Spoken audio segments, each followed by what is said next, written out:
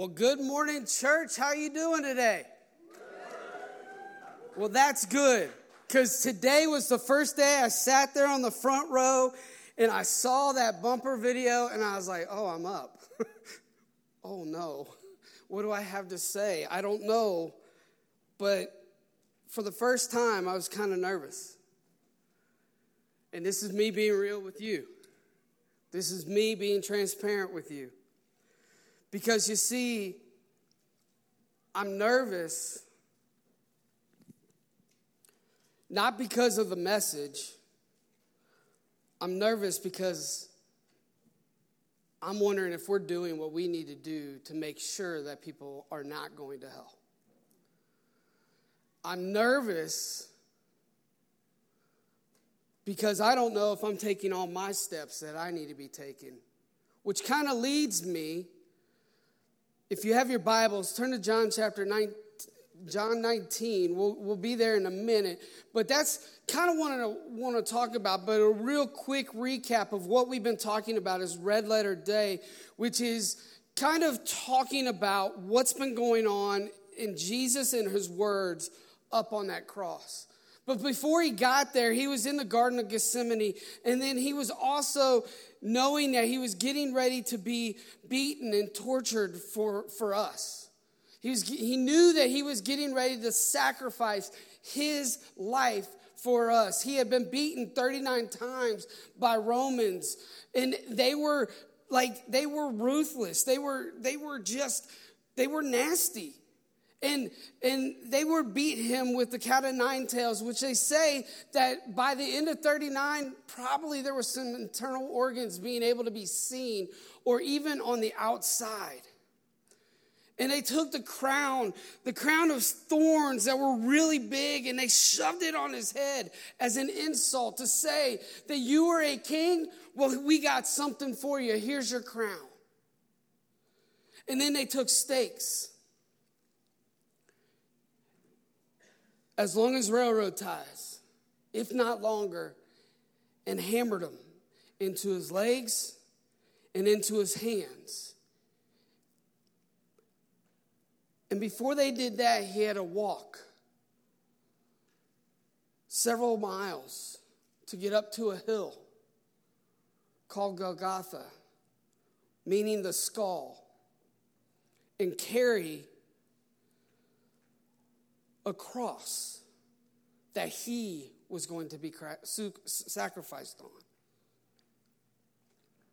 And in the midst of all that, he said, Father, forgive them, for they don't even know what they are doing. But we pick up the story where we have left off, and it says in John 19, verse 28, here's what the Bible says. Later, knowing that all was now completed, and so that scripture would be fulfilled, Jesus said, I am thirsty. Why did he say this? What was the reasoning he said, I am thirsty? Well, it's interesting that in the Old Testament, there was a prophecy that said that they would give him vinegar before he died. And that's what they did. They gave him vinegar to drink. In 1929, it says a jar of wine vinegar was there. So they soaked a sponge in it, put the sponge on a stalk of hyssop plant, and lifted it to Jesus' lips. So they are going to give him this vinegar again to torture him while he was thirsty on the cross. I don't know about you, but I don't want someone to give me a glass of vinegar when I ask for something to drink. I don't know about you, but I don't even like vinegar that much. It's got to be malt vinegar, because if it's any other vinegar, I can't do it. I don't know about you. Do you like the taste of vinegar? But that's what they gave him on the cross when he said, I am thirsty. When he had received the drink, Jesus said the three most amazing words. It is finished. It is finished. On the count of three, I want you to do me a favor. I want you to say this. I want you to say those three words, because it's something that we need to remember every day we walk out our life. 1, 2, 3. Come on, we can do better than that. I mean, this is something to actually celebrate about because we don't have to do what he did to have anything finished. He did it. So ready? 1, 2, 3. Much better, much better.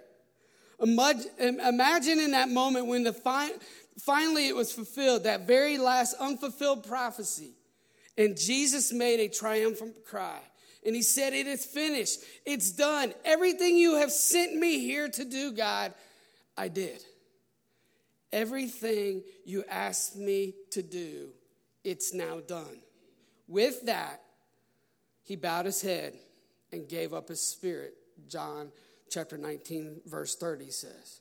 He did what God sent him to do. The words, it is finished, in Greek means tetelestai. I don't know if you can say it. I can't say it that well. But tetelestai. Can you say that? Tetelestai? All right. That means to the end, to complete, to execute, or to discharge a debt. Jesus said tetelestai. I did it. I paid it. I paid the debt. It's finished, God. I did what I needed to do. This one little word has so much rich meaning. But it could have been used 3 different ways back then. It could have meant when a servant returns to his master and says, telestai, it's finished. I've finished. I've done it. I've done what you've sent me away to do. I finished it. Or the debt is cleared. It is totally paid. Or it's perfect.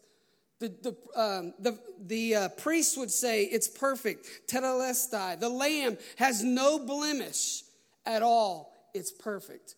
It's amazing that one word with 3 different meanings meant everything that he did up on that cross. They use it 3 different ways back in the Old Testament and the New Testament.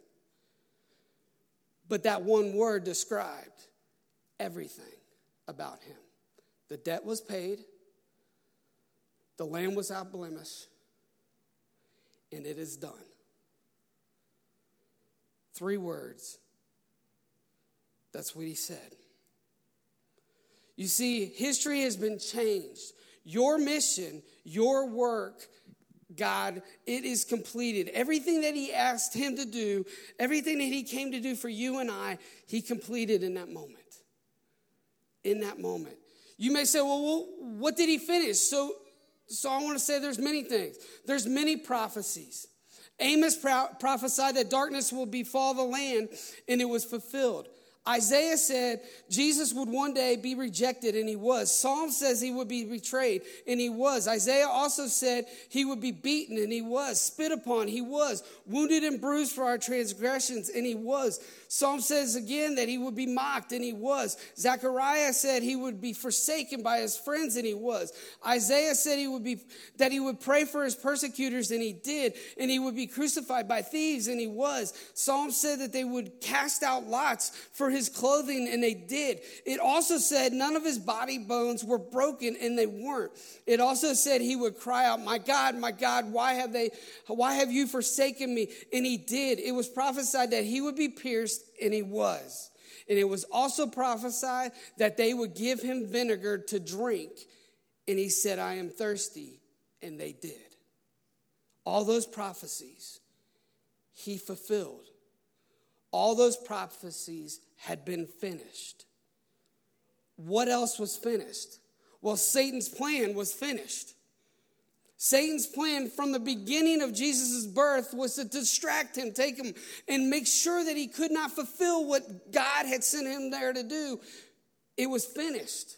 His plan was finished because Jesus completed what God had sent him to do. The sacrifice was perfect. The debt had been paid in full. Sin lost its sting and power for those that are in Christ. Jesus looked up to his Father and said, I finished what you sent me to do. The best news for all of us is that Jesus finished the work. That's great news. The bad news, though, even though he finished, you haven't. You haven't. That's right, none of us have. Because if you're alive today, you have not finished what he's called you to do. You have unfinished business here on this earth. There's more that God wants to do in you and through you. We all have unfinished business. I want you to write this down if you're taking notes. You have unfinished business. In Revelation chapter 3, verse 1 through 2, it says this, and I want you to absorb this. I want you to think about it. I want you to let it sink into your spirit and maybe even disturb you if it does. I know your deeds. You have a reputation for being alive, but you are dead. Wake up. Strengthen what remains, and it is about to die. For I have not found your deeds complete in the sight of my God. Jesus was talking to a church in Revelation. We have unfinished business, church. 37 years ago, I came face to face with my Lord and Savior for the first time. I sat on the pew in the front row. I've told this story many times. It was about as orange as the orange that is in the carpet. It was one of those Baptist churches that probably fought about the colors of the church and things to that nature, but it was about that orange, the burnt orange color. And I sat there, listened to Pastor David, and I said, yes, this is what I want for my life. This is who I want to follow. This is everything that I've wanted. Yes, I was 7 years old, but I knew I was missing something. I knew. And when I left that day, I was so excited. I told my parents, I told my friends, I went around church and I was like, yes, I accepted Jesus. And I was acting all cool, like I thought I knew it all. And I'd be the next Billy Graham and maybe the next big name pastor. And then life happened. Don't laugh, it's not funny. But life happened. And then laziness set in. And my time with him, my intimacy with him came far in between. There was other things that took place, and the things that I looked at that I shouldn't have been looking at, or things that were distracting me, and things that I was thinking about, and things that I was thinking about that shouldn't have been thinking about, and all those things distracted me from what God wanted until about 10 years ago. Look, I did the best I could during those times. I went to Bible college. I tried to learn. I was even a pastor at some of those times, but I became lazy. I became not one to take the next step. I became one that became comfortable. Anybody know anybody like that? Where we become comfortable? See, my unfinished business is to live the rest of my life. And I found this out 10 years ago. To live the rest of my life in such a way that I may continue to take step after step in my relationship with God, so that my overflow will allow me to make sure that I can be a witness to everyone and make sure everyone knows God, that they find freedom, that they discover their purpose, and that they make a difference in their walk. And I want to do that. I want to walk alongside of them, and that is my unfinished business. My question today is, what is yours? When I ask that, though, I want you to look at that note card that's in your seat. And if you're wondering where the notes are, they're on the back of your connection card, and it's some blanks. And I want you to write that. When I say that out loud, what is that? What is your unfinished business? What's the first thing that comes to your mind? No matter where you are, no matter what it is, like right now, what is that? Write that down.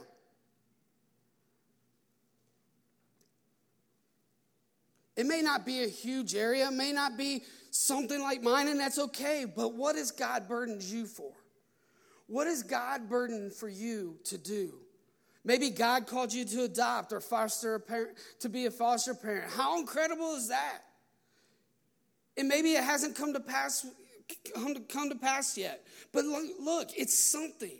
Maybe your unfinished business is to forgive someone. Maybe your unfinished business is to share the love of Christ with someone you love who is far away from him. In the next few moments, what I want you to do is ask God and his Holy Spirit to reveal his word for you during the rest of this time. I want you to let him speak into your heart in the light of what you just wrote down. Why? Because every single day that God blesses you and I here with is another opportunity for us to take a step closer to that purpose that he has given us. Every day. Before we go any further, though, I want to pray. I want to pray, and I want to just ask God to move all the distractions out and allow him to do what he needs to do in each of our hearts as we continue the message. So let's pray. Father, thank you for today. I thank you for the family that you have here. And God, I just ask right now that you will speak to each and every one of us. God, you will allow us to see that next step that we wrote down on the paper and what we need to do. And Father, just open our hearts, open our eyes, and open our ears to the way that you want to open. And Father, we ask that we can live out of the tree of life right now and not the one out of tree of knowledge and good and evil. Father, just speak to us. Holy Spirit, just guide us and interrupt us when we need to be interrupted. In Jesus' name, amen. So how do we, like Christ, finish well? How do we do that when so few of us finish anything? How many finish stuff or start stuff but don't finish it? Show of hands. Okay. I'm not the only one, but some of you, I need to get with you to figure out how I'm supposed to finish, because I know in today's society, it's hard to finish anything. We get distracted a lot of times. I want to give you a couple thoughts, though. Just write these down as we just seek God and we talk and how we can finish strong in God's kingdom. Okay, number one, we're going to make a commitment. Make a commitment. Now, I see some of your eyes already saying, I've done that. I do it every January 1st. I do it every year. I say, I'm going to lose weight, and I don't. I say that. Now finish the work. So this is what 2 Corinthians says. Finish the work so that your eager willingness to do it may be matched by your completion of it according to your means. I believe in our culture, commitment is defined by merely eager willingness. We're willing to do it. We're willing to step out, and we're willing to say we're going to make that commitment. But that's not commitment. Just saying it is not commitment. You commit, I'm going to lose weight. But friends, let me tell you, let me show you something. This is I made a claim to lose weight. This is my nightstand. Not only is it hiding it from the rest of the people in the house, but it's mega stuffed Oreos. Now, how does that help me with my diet plan? Not very much. Thank you, Clay. It might be too close to home for someone else. But seriously, it isn't commitment until you change and you complete what your eager willingness was about. Let me kind of give you a couple commitment stories. In spring of 1519, Hernando Cortez received permission from the governor of Spain to take 11 ships and 700 men to discover the New World.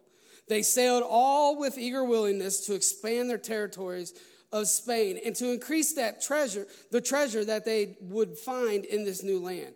When they landed in Veracruz, their eager willingness left quickly, because what they discovered is that there was some most savage, violent natives that they hadn't prepared for.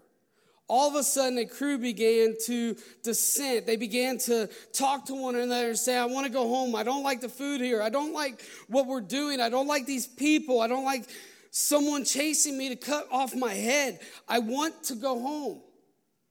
Their eager willingness was gone. When Cortez got wind of dissent, he gave an order.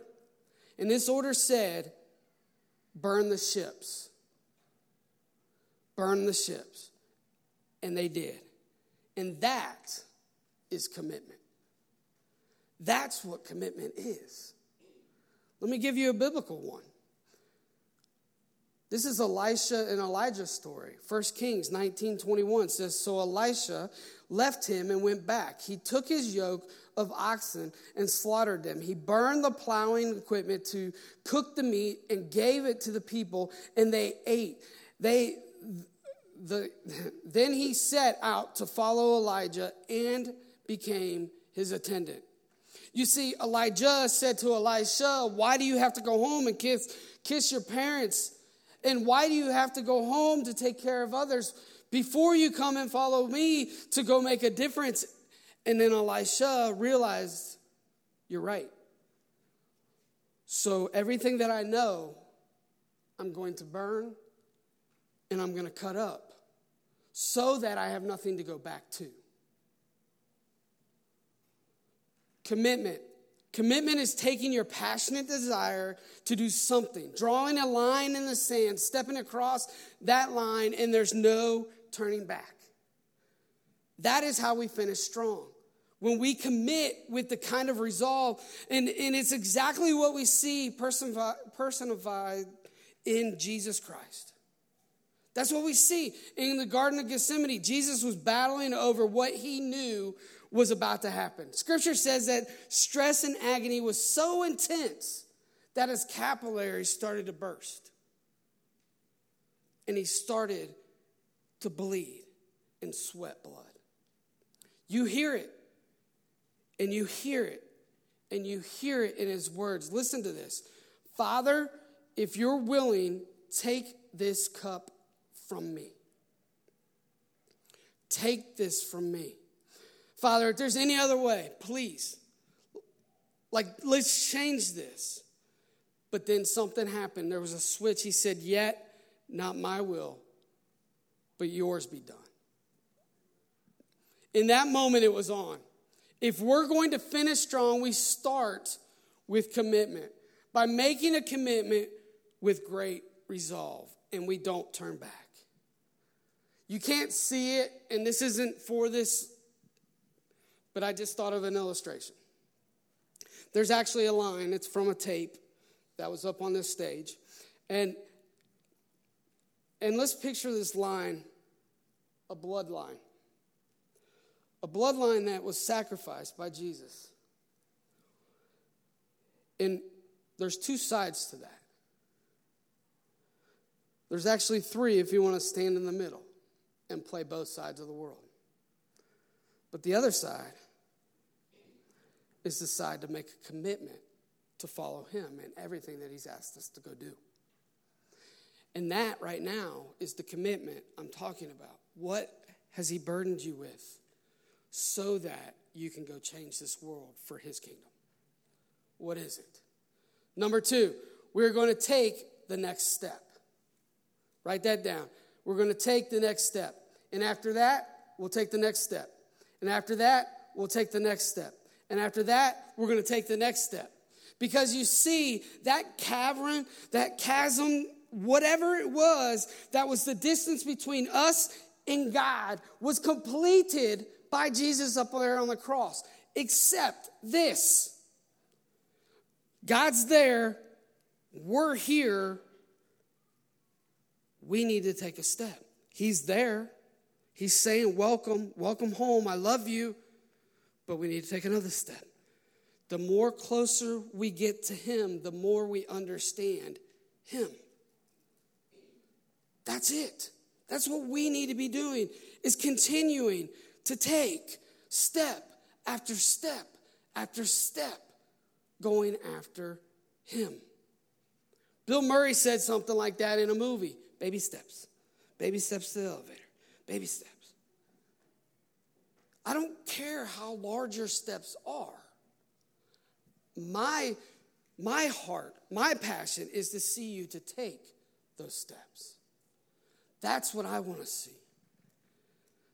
In Psalm 119, 105, it says, your word is a lamp to my feet and a light for my path. You need that light in order to see the next step. But it doesn't mean it's going to be a light like the LEDs in the back or these lights where you're going to see far off in the distance. What it means is that all you're going to do is take one step at a time to find out who he is. 10 years ago, when I found myself a million miles away from God, I had started a long time ago to become a Christ follower. In the goodness of God's grace, he showed me, you just need to take a step. Brian, you need to take a step. You need to take a step. You see, at the age of 16, he told me that this, where you're at right now, not this building, but this, the Springs Church, was the step that he wanted me to take. But obviously, I'm not finished. Because now he said, I want you to go make sure that people are taking their steps. And when they take their steps, you take your step. And you see, there are steps all throughout the Springs Church that you can take. There are things that you can do to take your next step. What is it for you? Maybe for some of you, your next step is to take that first step to finding out who Jesus Christ is as your Lord and Savior. That may be your first step. And after that, you do what he continues to ask you to do. But you can do many things here. You can get into the growth track, as Emily was saying on the announcements. We have section 2 or step 2 and step 3 today. Doesn't mean you had to do step 1 to get there. Step 2 and step 3 are about finding out about you and how he's made you and how he's gifted you to do what he's called you to do. Maybe it's baptism, which is May 5th. It'll be our first baptism, which will be an amazing baptism. I've had 2 people already ask me, can I be baptized? Can I be baptized? Absolutely. Baptism isn't saying, I'm following Jesus. That's not, you don't have to take the baptism step to follow Jesus. But it does say, in following Jesus, do what Jesus has done, and this is baptism. It's like a ring. It's like a circle. It's there for completion, to make a statement to everybody that is around you, to say, I am a follower of Christ. That's what it is. You don't get saved when you get baptized. What you do is you are making a declaration to the world that you are a Christ follower.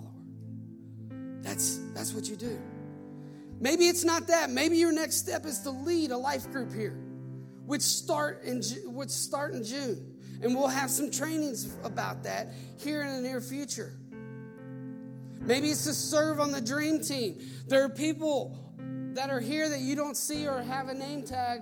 And if you see them, I would say, hey, thank you for setting up service for me today. Because of what you did, I was able to come and worship my King of Kings and my Lord of Lords. Maybe it's just that you want to be able to call somewhere home. And that's your next step, is to find home.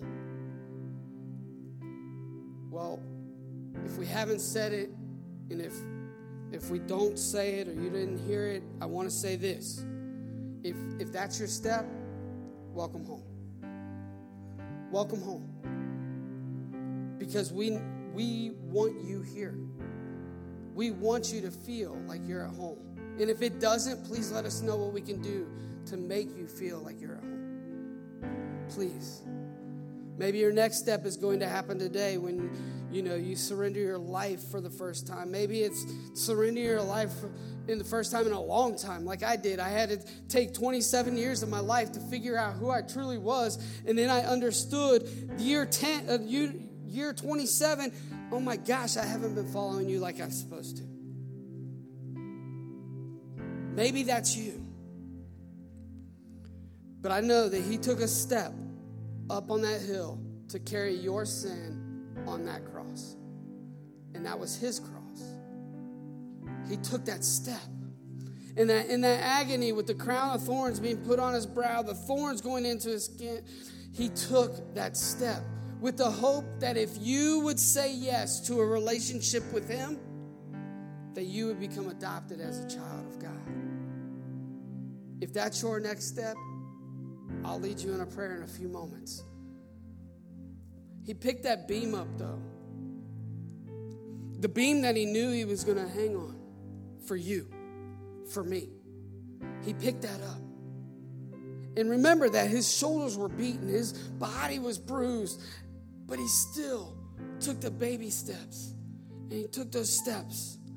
And he took that step. And he climbed a hill for me and for you. And he did that. And he knew that there would be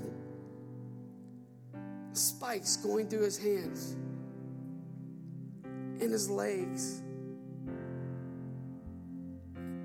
And he finished strong. And he took that last step and he said, Father, it's finished. And by saying those words, he said, I love you. He said, I love you. He said, I love you. And he said, I love you, Brian. In Philippians 1:6, it says, being confident of this, that he who began a good work in you will carry it on to completion until the day of Christ Jesus. I want you to look and watch this video as I read this story that's about to happen, or that's happened. In 1968, in Mexico City Olympics, John Stephen Akhwari from Tanzania set out for hope of an Olympic gold medal in the 26.2 mile marathon race. Sadly for him and his country, midway through the race, he had a horrible accident, falling to the ground, gashing his knee wide open and dislocating his knee from the joint, certainly keeping him from finishing the race. Well, all of the other runners left him behind and eventually entered into the stadium for the final lap. Over an hour after the race had been run and all of the other runners had completed, John Stephen Akhwari shocked the world. When the stadium was mostly empty, this very injured runner hobbled into the stadium limping and fighting his way to the finish line, leg wrapped with a towel with blood gushing down. This very brave hero finished a race that virtually everyone else would have quit. That's what we are going to do, because we have unfinished business. And God is calling us to finish the race. After the race was won, the interviewers asked John, why did you do that when no one else would have? And John said, my country did not send me to start a race. My country sent me 5,000 miles to complete a race. He sent you here. It could be a start of your race, but he has sent you here right now. What are you doing in that race? God did not send you to this earth to just start. He sent you to finish, and finish strong. Commit, take the step, and finish. How do you do it? When we get to the place where you know what our life is not about us, this is what Paul said. Look, however I considered my life worth nothing to me, if only I may finish the race and complete the task. And for him, it was the task to testifying the gospel of grace. Finish your race. If you're still alive, God is not through with you yet. Keep in step with the Spirit. Stay close to God and follow his voice. Listen to what he's telling you to do. Commit and take the next step, so one day you can stand before him and say, Tetelestai, I did what you sent me to do. And he will say, well done, good and faithful servant. Well done. Finish the race and finish strong.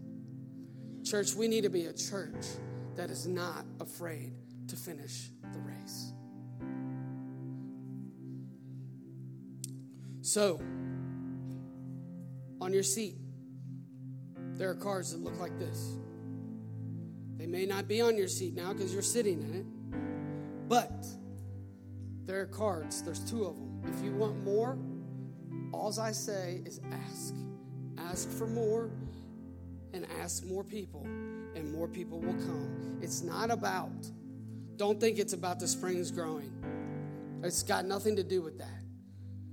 People need to know what Jesus Christ did for them up on that cross and why we celebrate Easter. Because it wasn't about the cross where he finished everything. It was about the grave that was empty the next day or 3 days later. That's what it was about. That's what it was about. To say, I fulfilled it all because I'm no longer here. And he sent someone to walk alongside of you, Holy Spirit. And not only did he send Holy Spirit, but here he sent the Springs Church, because that's what we want to do with each and every one of you. Let's pray. Father, I thank you. God, I thank you what you did through Jesus. Jesus, I thank you for finishing strong for me and each and every one here. Father, there are people sitting around this room today that are running a race. They're all running it because we're all still breathing. And Father, I ask right now that you will prepare each of our hearts. You will prepare each of our steps, and you will continue to send someone to stand next to us and beside us to finish strong.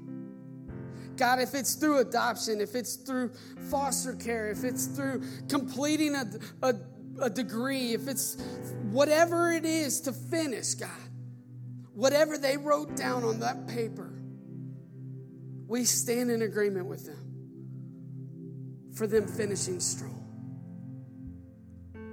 to making that commitment, because you still give us breath day after day after day.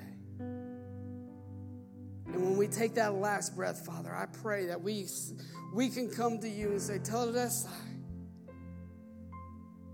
And you say, well done, good and faithful servant. And some of you today need to take that first step to start the race. And if that's you right now, I want to pray with you. I want to lead you in a prayer of salvation, and I want to pray alongside of you. As I just said, we don't want you to take steps alone. We want to take steps with you. If that's you, I just ask right now that you will raise your hand so that I can know who I'm praying with. On the count of 3, if that's you and you need to take that first step to following Jesus, I just ask that you will raise your hand. 1, 2, 3. Thank you. If that's you, just let God speak to you. I'm going to ask all of us to walk alongside of them and repeat this out loud as I pray it. Father, thank you for sending your son, Jesus, up on that cross. And thank you for the forgiveness of my sins. Jesus, I ask right now that you will come into my life. I commit and I confess to you right now, and I believe in my heart that you are my Lord and Savior. Jesus, thank you for what you did. Thank you for taking the steps up on that cross so I didn't have to. Holy Spirit, I ask that you will guide and direct me. You will put people in my life so I can finish strong. In Jesus' almighty name. And everyone said,